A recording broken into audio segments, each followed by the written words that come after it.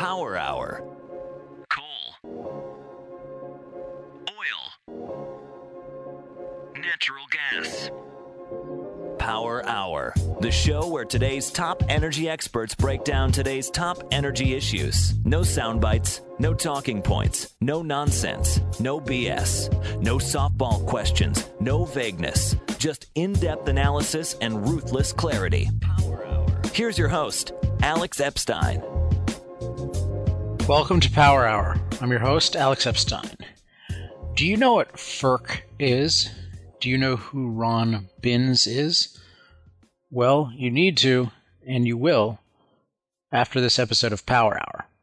This week, we'll have Amy Oliver Cook from the Independent Institute talking about the agency FERC, about the nominee Ron Binns, and about what this means for America's energy future.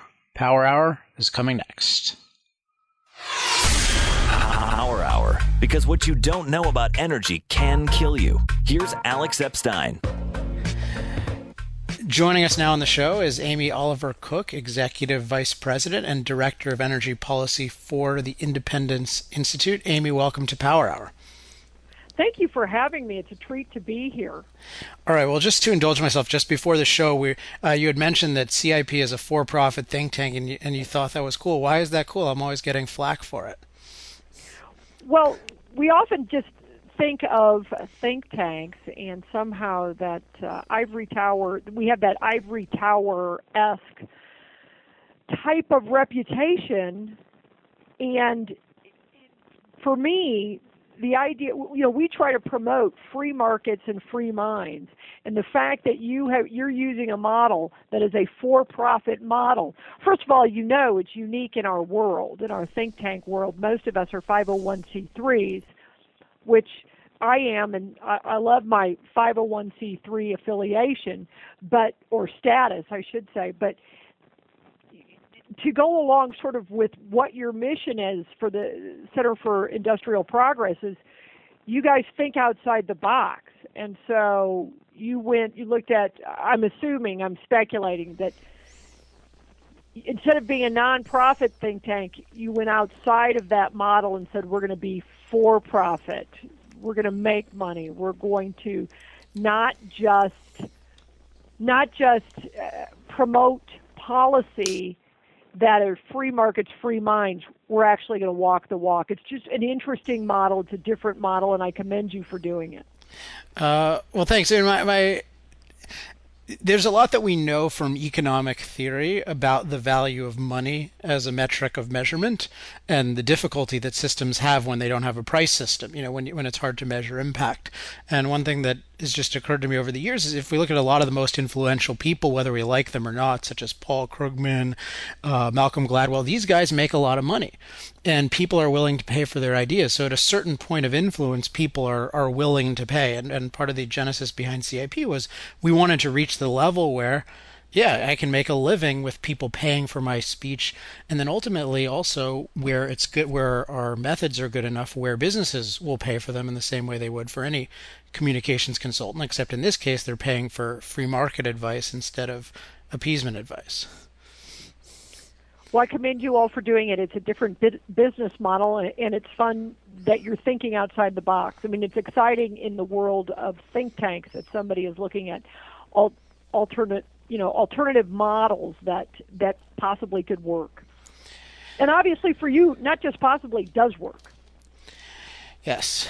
Well, we're about to go from the wonderful world of profit making to the not wonderful world of government regulation making.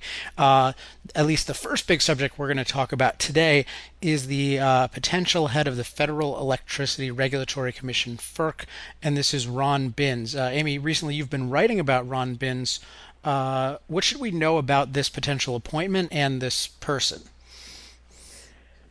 I have been following Ron Binns for several years now. He was the chair of the Colorado Public Utilities Commission.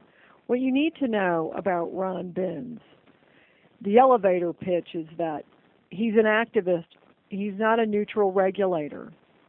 He's not interested in just simply looking at an issue and being an objective arbiter of what is fair for ratepayers, what is fair for a state-sanctioned monopoly such as a utility.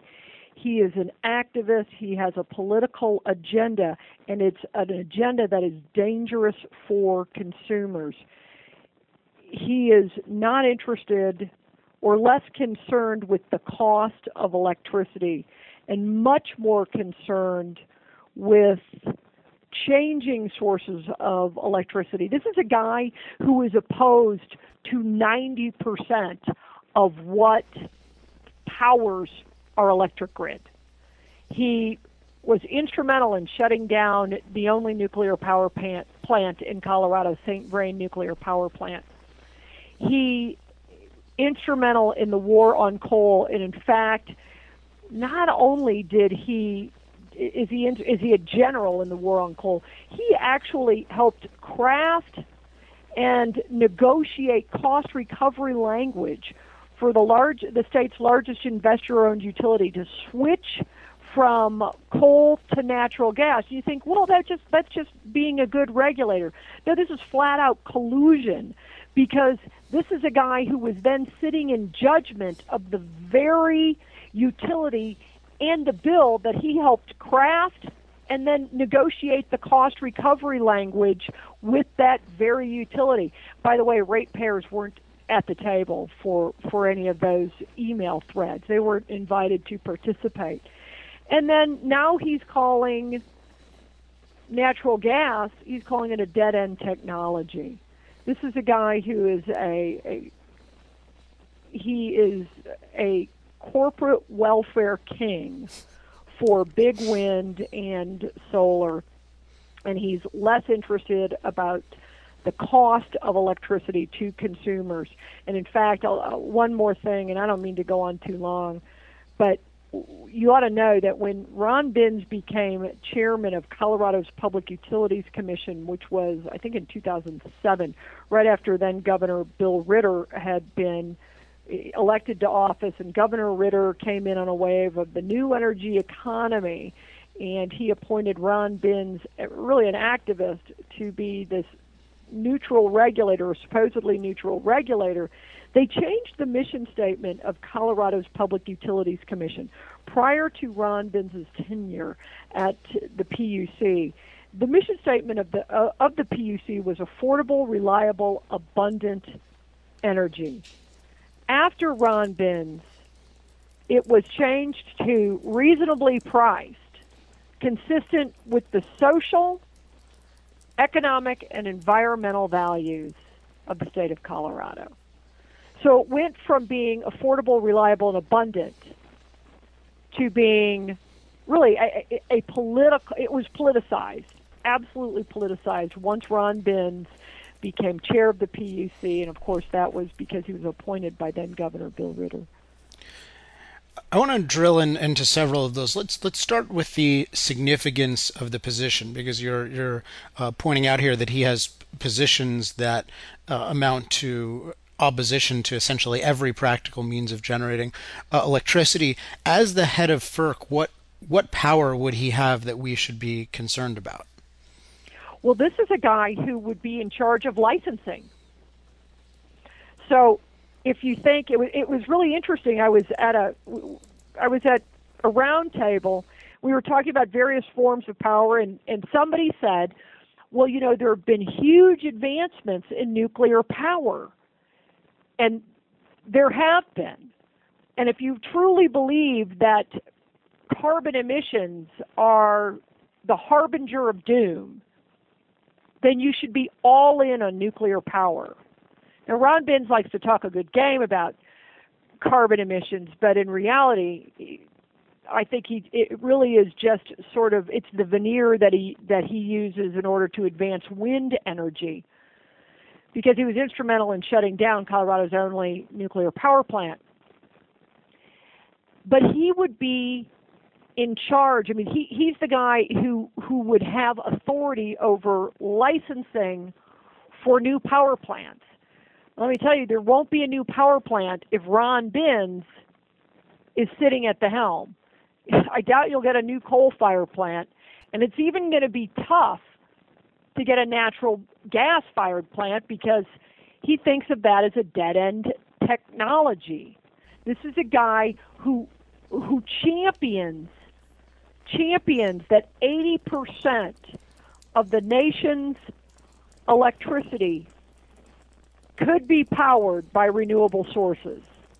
By, I think he said, may have been 2050. That's the direction he's moving, into energy sources that are not affordable, they're not reliable, they are unpredictable, and they actually they'll actually cause degradation. The grid itself can degrade if we have too much wind in particular on it, because it's so unpredictable and it's so inflexible.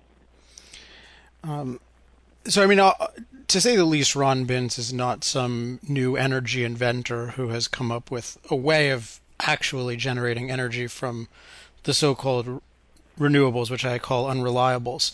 But he is in a position to destroy practical sources of energy. I just want to make that clear to everyone, that it's when people talk about, 80% can be done, that's a fantasy. The reality is the destruction that they can do. Right, and that's, it's not possible. I mean, the physics aren't there, and as I told you, I don't have a background in science in the sense of I haven't studied this at the Colorado School of Mines. I just know the policy side of it, and I have watched Ron Binns, and this is a guy who honestly believes, you're right. Let me tell you, 80% of the nation's electric grid somehow being powered by wind. I can tell you this much: it won't be a grid that we recognize, because it won't be affordable, reliable, abundant energy on demand. There is no way that if you force 80% of the nation's electricity into wind or solar or whatever biofuel that Ron Binns now dreams up or fantasizes about, there is no way it can power on any kind of a consistent level 80% of the nation's grid. In fact, you're going to be challenged at 20 to 30%. The state of California, which has a 33% renewable mandate, I think it was last year, they brought together their regulators and utility companies because they're looking at rolling brownouts, because they know that as they continue to layer on more wind, which is, as you said, unreliable, as they layer on more, they can't meet the demands.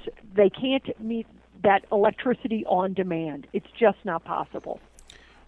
Well, and I mean, to look at it from the flip side as well, or just from a different angle, in electricity and energy, there seems to be this idea of, can we find some way possible to make the worst technologies work? And let's try it and hope for the best. But that's not the approach we take in any other market. In any market, we say, let the best man win, let the best technology win. So it's not our obligation to point out that exactly how destructive it would be to do these. Obviously, it'd be massively destructive, but we should be free to use the best. And it's interesting that Binns is openly against all of the best. And I want to start out with, why is he against nuclear? Because, as you mentioned, if you actually believed that moving the amount of CO2 in the atmosphere from 0.03% to 0.04% was going to bring about an apocalypse, you would be as diehard a supporter of nuclear power as I am, at least. But he's against it. What reasons does he give? How does he connect those two positions? Boy, there's a good question.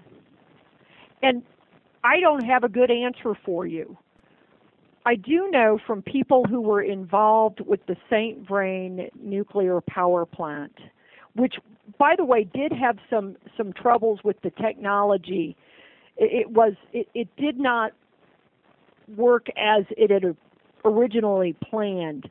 But rather than allowing the Public Utility Commission to improve it, as head of what was then called, it's still the Office of Consumer Counsel, Ron Binns, according to those inside and working with the public utility, it was public service at the time, He said his whole mission was to regulate them to death.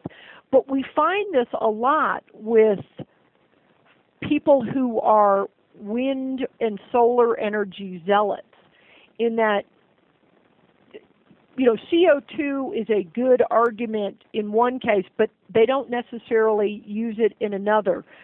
They will say, well, nuclear energy is too expensive. Well, it's too expensive oftentimes because they regulate it to death and drive up the price so much, even though there has not been a single death, certainly not in the United States, from nuclear power.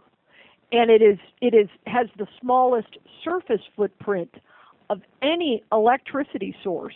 So if you want to generate power with a small surface footprint and zero carbon emissions, you should be all in for nuclear. But the other one that we have opposition to, for instance, in the state of Colorado, Ron Binns recently testified on a bill in Colorado that doubled the renewable mandate for rural electric co-ops. The interesting thing about that is it doesn't include most of the hydroelectric that these rural electric co-ops buy from WAPA, which is the Western Area Power Authority. And they don't include that, even though the Center for American Progress, our own governor's energy office, and the EPA consider hydroelectric to be a source, a carbon-emitting source on the same level as wind. So they exclude hydro and they exclude nuclear. The only thing I can think of, the only reason why, is that somehow, some way, Ron Binns has some kind of fatal attraction to wind and solar, because otherwise it doesn't make any sense. Well, yeah, my take is the opposite, is that he has a fatal death wish for any source of energy that actually works. That could be the case as well. I'll give you that one. Well, or it could be both, in the sense of, the nuclear thing and hydro thing is such a giveaway. You can't say something is the problem of our time and then be against the two most obvious solutions to it. But there is an element, I think, where if we look at what their basic philosophy is, that we shouldn't impact the rest of nature, and that it's somehow wrong for us to transform the earth. Solar and wind, if you don't understand them at all, at least seem to meet this bill, because we're somehow taking in energy from the sun and the wind, and that's somehow natural. Of course, it involves massive amounts of mining and development like any other energy technology, and in fact involves much more because it's so inefficient unless you need to do a lot more development, a lot more mining. But it's only in that level. But what that means is, as soon as people actually see what it looks like, they'll say, oh, we shouldn't do it because it kills birds, or oh, we shouldn't do it because it's invading this desert habitat, or it uses a lot of water. So they really never met a form of development that they liked. No, and the other thing with, for instance, wind and solar, the mining, you talked about just sort of the manufacturing process. Now, if you choose to use wind and solar, I don't really care. It makes no difference to me if that's what you we're agnostic on energy sources. We believe in affordable, reliable, abundant, sort of a least cost principle. But when you take into the total, calculate all the calculations, whether they're economic or environmental, wind and solar make almost the least amount of sense. Because environmentally, when you look at what we have to do to mine for the rare earth elements to actually manufacture these turbines and the solar panels, all you have to do is look at photographs from China. They call them cancer villages. These are places where they mine the rare earth elements, and they don't have quite the environmental regulations we do here. They just dump all of this toxic material, whether it's into a lake, a river, or on the ground. And we, by the way, we can't even mine them here. China controls 95% of the nation's rare earth elements, the manufacturing of them. We have them, but we don't mine them. So the other fallacy, they love to say this too. First of all, they love to say wind and solar is free. Well, the wind does blow and the sun does shine, but it fails to take into account how much it costs to manufacture these things, again, both economically and environmentally. And they also fail to calculate the transmission.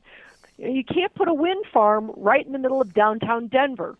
So you put it out in Lyman, or you put it up the area where I'm from, which is northeastern Colorado in Weld County, where the wind blows all the time.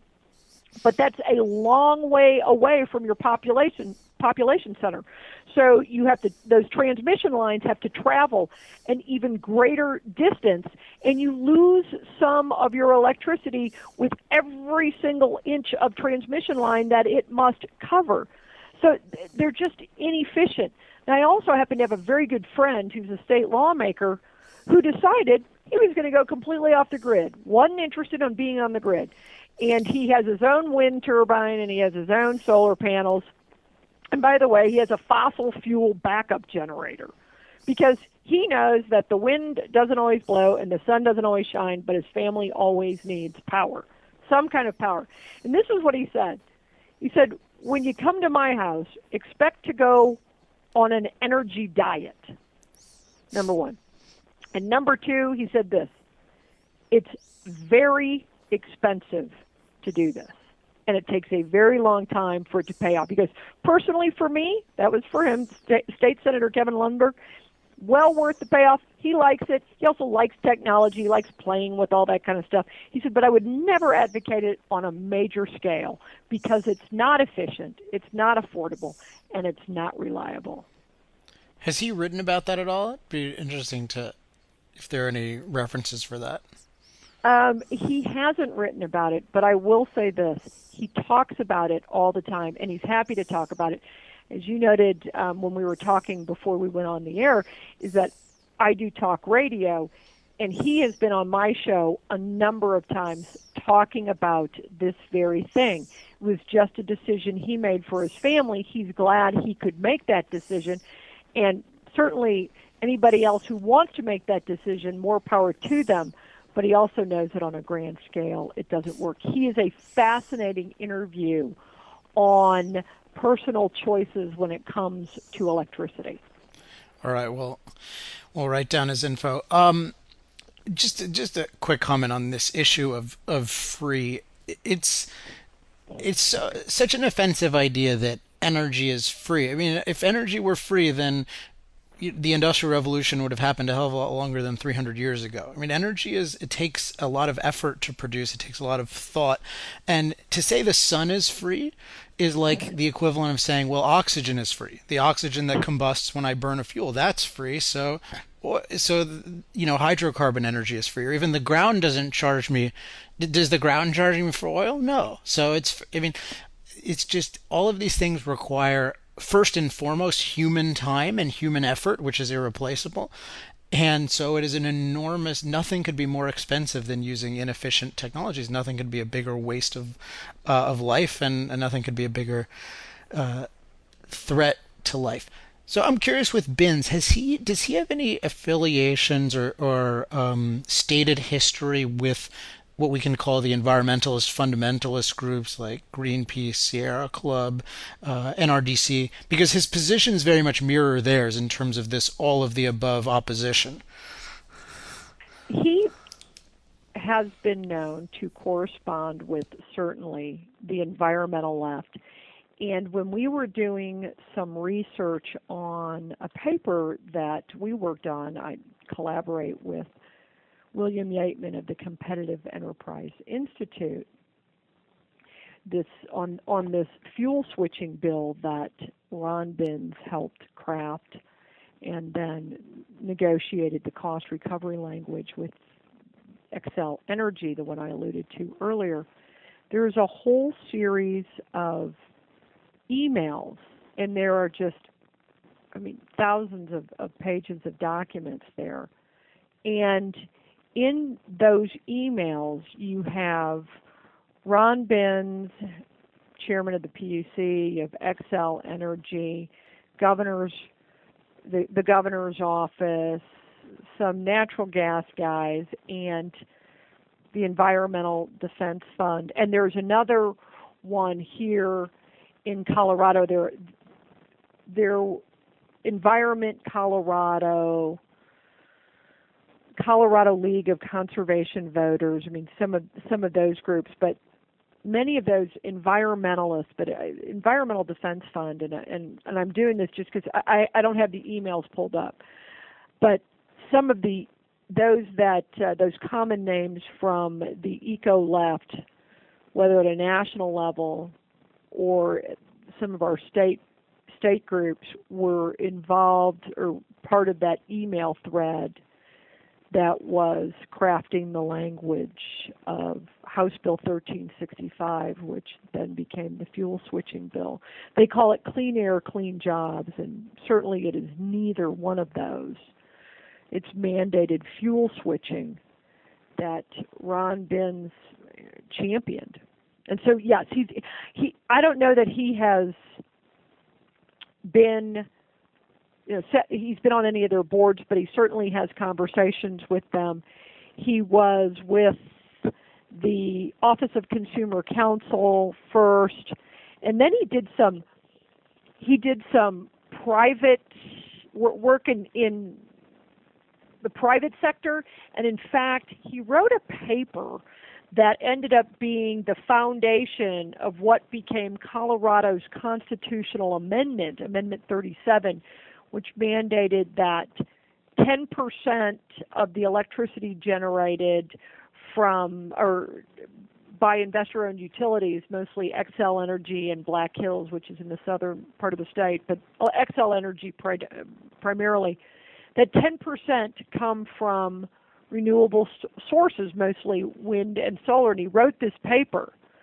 And so he's been sort of the go-to guy on renewable energy. What is funny about that is that at the time, and this was 2003, 2004, nobody challenged him on any of his modeling or any of his numbers, which were something like, that 10% of our electricity generated from renewable sources, even on the high end, if prices got really out of control, it might cost the average ratepayer, 50 cents a month on their electric bill. Well, of course, that has turned out to be wrong on every single level.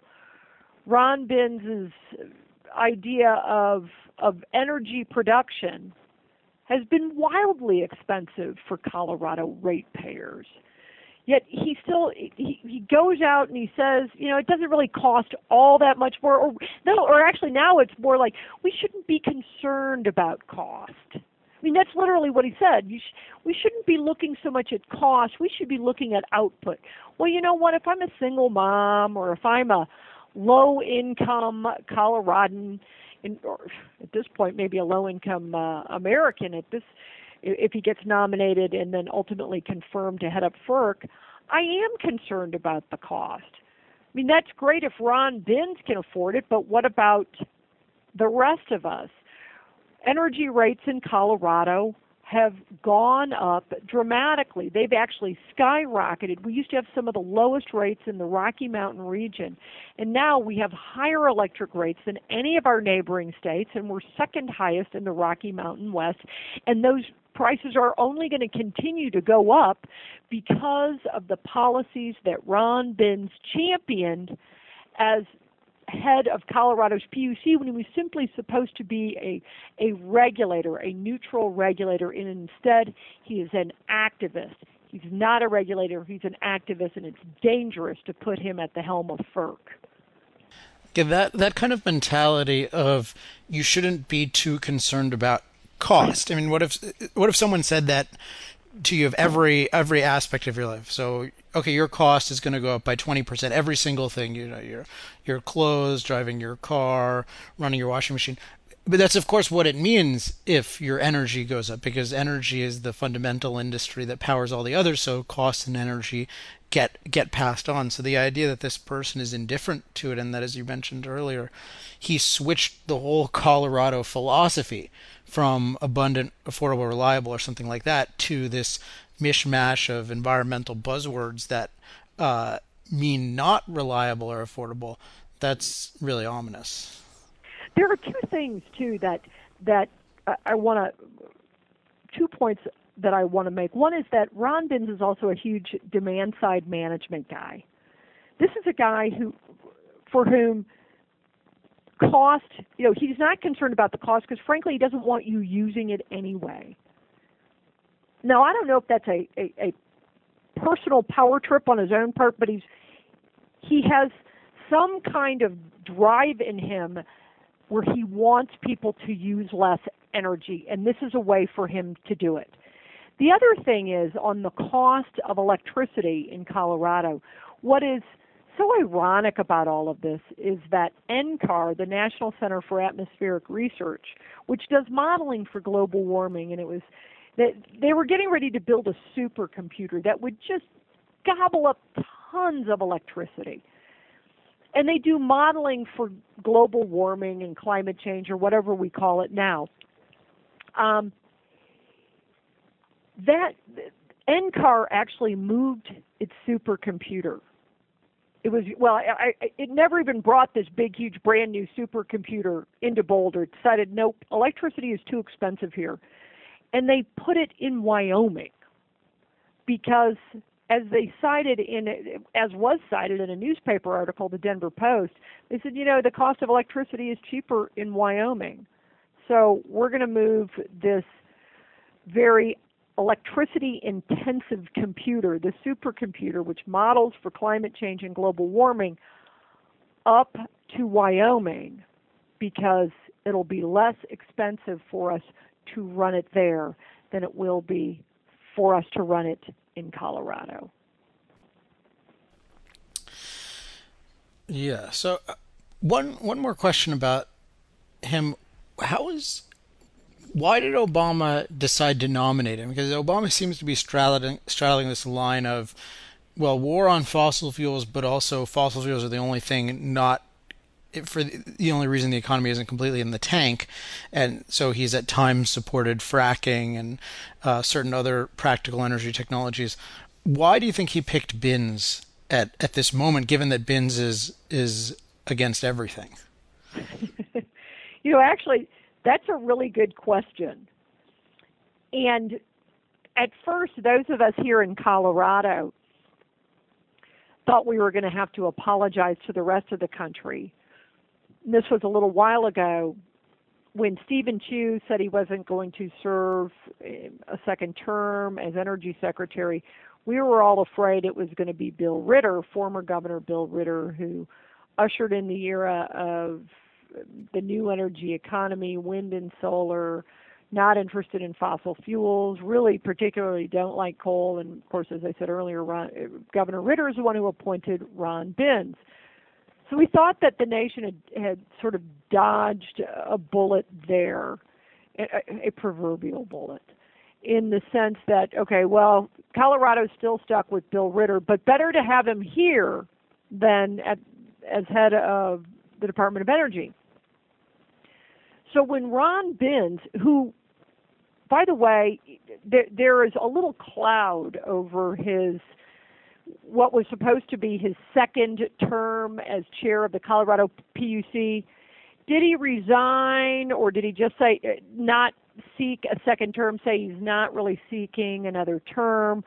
Or was it that he was told, listen, you're not going to be reappointed because, frankly, you're a little bit toxic yourself. He was found to have violated some ethical standards in the state of Colorado. They never really penalized him because he said he didn't, because the Ethics Commission said he didn't have a lot of personal gain from it, but yeah, he probably violated some standards.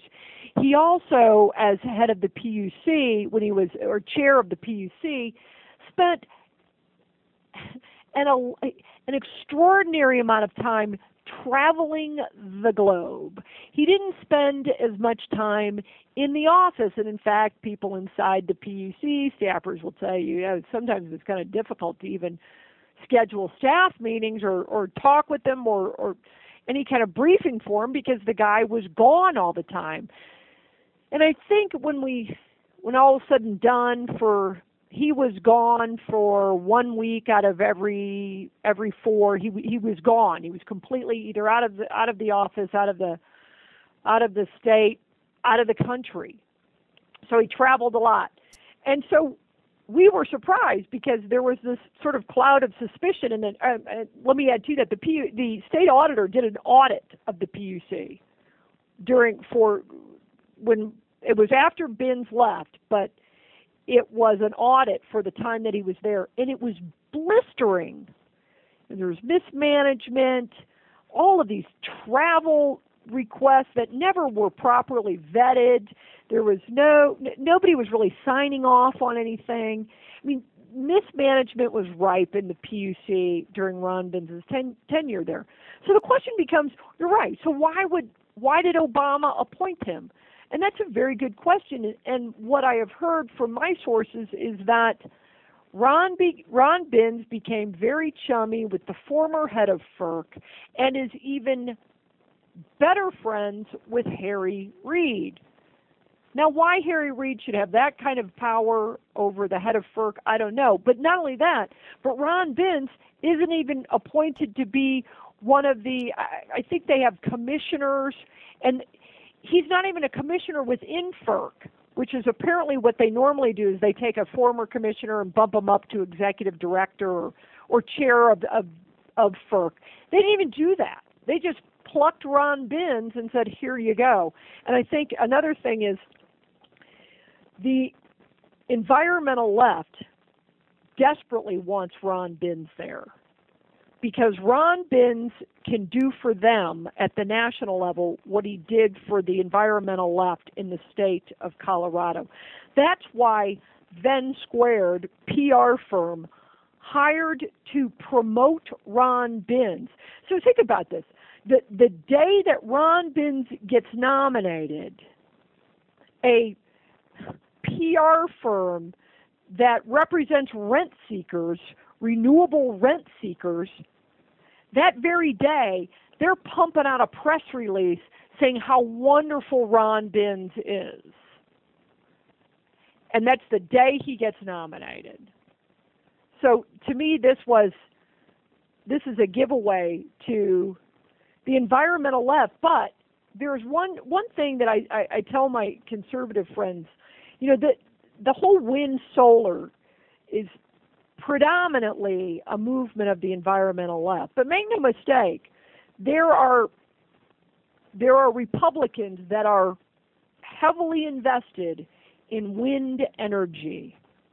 And they love the idea of the 40% production tax credit. They're not foolish. They know how to make money, especially when the government is giving it away.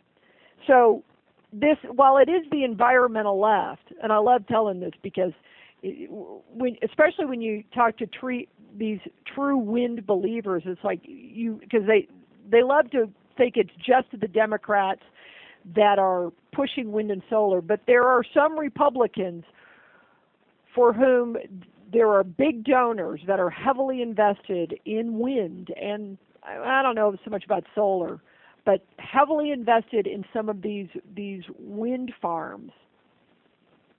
And they certainly like to keep the production tax credits, and they would love nothing more than to see Ron Binns as the head of FERC, because that means an expansion of the wind energy in which they have invested. You mentioned a little while back that your policy at Independence Institute was, I forget exactly how you put it, but essentially it amounted to free market. That is, you're neutral about the energy source, and it's a matter of actually providing the best kind of energy, which is predominantly the cheapest kind of energy. And I think that's an important contrast to what we see from Democrats, but also what we see from Republicans. And one recent example I saw of this was in West Virginia and other places, they just have absolutely insane wealth transfers for people who buy electric cars in order to support their, because they think it will contribute to their own local coal industry. And while we should definitely be free to produce coal power, and people like Binns are definitely, I would say, villains for opposing it, it's definitely the wrong approach to favor a particular type of power. So I'm glad that your organization is doing the opposite. Absolutely, and I'll give you a prime example. In Colorado, I talked to you about the fuel switching bill, which was from coal to natural gas. It was their early retirement of perfectly good coal-fired power plants and switching them over to, I think it was 950 megawatts of power. These coal-fired power plants not yet ready to be mothballed, but instead early retirement, forcing them in to be natural gas-fired plants. Now, the natural gas industry in Colorado, some of them, not all of them, some of the bigger players loved that idea because they wanted the corner on the natural gas market. Smaller producers, not so much, because they knew they weren't going to get any. Well, there were Republicans who voted for that bill. I mean, it was a Democrat-dominated legislature. They were in control of both houses, and they were in control of the governor's mansion. But there were Republicans who supported that bill, and it was a giveaway to the natural gas industry. The natural gas industry doesn't need subsidies or government favors or anything else any more than any other source. But that was a giveaway, and there were Republicans that supported that. So it's on both sides of the aisle. But right now, what we see with wind and solar, it is heavily an environmental left movement predominantly, but there are some Republicans who champion it as well. So it is on both sides of the aisle. You see giveaways to the energy industry, and frankly, and somebody said to me, well, because I live in a county that has 20,000 natural gas wells, and one of my legislators said, I was just trying to protect your county. And I said, well, maybe I happen to have a little bit higher standard, or actually I happen to believe that have a little bit more faith in the oil and gas industry, because I happen to think they can just compete on their own. They don't need the state legislature mandating that Xcel Energy switch its energy source from coal to natural gas. But it happens on both sides of the aisle. Yeah, it's a pet peeve of mine when people will say something like, hey, look, the BTU, the per unit of energy cost of natural gas at this moment in time is less than coal. Therefore, let's destroy a functioning coal plant and build a whole new plant. As if, why don't you just do that with your house? If someone just says, well, if you can get a 10-cent, lower electricity bill, why not just demolish your house and build a new one? If you're promised that, well, because it costs money to build a house. Oh yeah, I forgot. There's a cost to it. I know and I will say this: there were some things that gave coal an advantage over natural gas, and part of that goes back to when they believed that natural gas was more of a boutique fuel, and that was really before hydraulic fracturing and these sort of new technological developments that allowed for greater recovery of natural gas deposits. So I understand in that sense where the natural gas industry was coming from, because coal could enter into long-term contracts and natural gas had difficulty doing that. I get that part of it, and if you wanted to fix that part, that's fine. But this, where you not only are we going to fix long-term contracts, but now we're going to force coal out and natural gas in. It was a step way too far. And government, it is not their role to decide what the fuel source should be for a power plant. And it goes back, I loved your analogy about talking about if it were free, the Industrial Revolution would have been over years ago. Well, and if wind and solar were free, then Haiti would have the highest per capita income, because that's about the only power source they have. And frankly, they don't. So, yeah. One final issue. What do you think is what's your read on Keystone XL? Because we have this president who has generally very bad ideas about energy, but is occasionally forced to recognize that oil and gas are wildly superior to his pet projects. What do you think is going to happen with Keystone XL? Well, that's another good question, and I wish I had a crystal ball. I will say this: if Ron Binns is at the head of FERC and has anybody's ear, he will do everything in his power to shut it down. I mean, Ron Binns being there, and the funny thing is, if you look at Ron Binns and you hear him, and he's a nice, he comes across as this very nice, benign sort of regulator.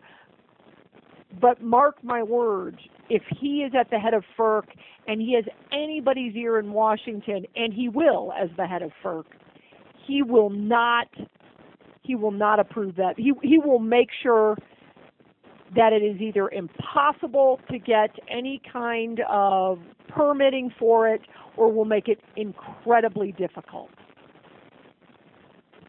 That's why I think as head of FERC, he is dangerous. All right. Not just for being the transmission, but all of that.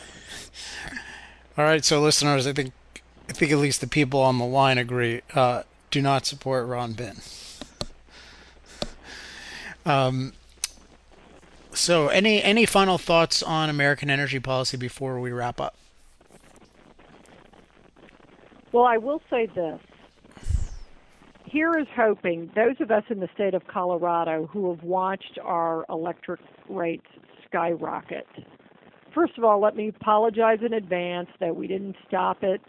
We didn't do enough in time to stop the advancement, and now they want to take what happened in Colorado and make it the model for the rest of the country. And Ron Binns has even said that. And that is very dangerous. It is very dangerous. It's not about carbon emissions. Personally, I think it's about just controlling individual energy use.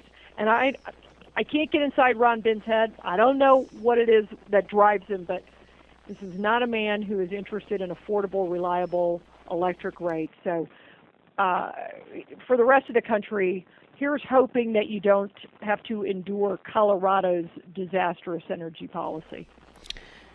Well, that's not as much consolation here in California because we have to endure California's energy policy, but certainly for others it would be.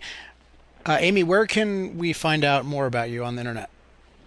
Please go to energy.i2i.org. That's energy.i2i.org. All right. Perfect. Well, thanks so much for being on the program. Hey, and I'm a big fan, so thank you for having me. It's a treat to be on this side of the podcast. My pleasure. Thanks. Thanks again to Amy Oliver Cook for coming on the show. Well, we have a lot of news at CIP, so I'll wrap up today with this. As I'm speaking right now, it's Thursday night. The show will be coming out on Friday. This morning I just got a notice from Rolling Stone. I shouldn't say they notified me, but someone else notified me that I was on their list of, I guess, the top 10, what do they call it, global warming deniers. Which is not supposed to be an honor at all, and that is definitely a smear term. But it was pretty neat to be on a list with the Koch brothers, who are demonized for refining oil and promoting liberty, both things I approve of, and also Rex Tillerson, the CEO of ExxonMobil, among many other prominent people. And they got my bio right as well, or at least they said accurate things. Of course, this prevented them from explaining how I deny global warming, so to speak, because I affirm it insofar as it means that the planet is on average getting warmer and that human beings have some contribution to that. But anyway, that was interesting. You can that's kind of the buzz on Facebook. If you go to facebook.com/thepursuitofenergy or facebook.com/I love fossil fuels. I wrote a Forbes column about that issue, so that'll be coming out in the next couple of days. Fingers crossed, it might be on TV this weekend. I'll tell you about that next week, or you can always go on the blog, industrialprogress.com. And I think I say this usually, but make sure to sign up for the newsletter. The newsletter will always have all the news, including news about this show, but also anything that I forget to mention in this segment. That's all for this week. Next week, we'll be back with another great topic, another great guest. Until then, I'm Alex Epstein. This has been Power Hour. Power Hour. Life, liberty, and the pursuit of energy. Power Hour. The antidote to shallow thinking about energy issues.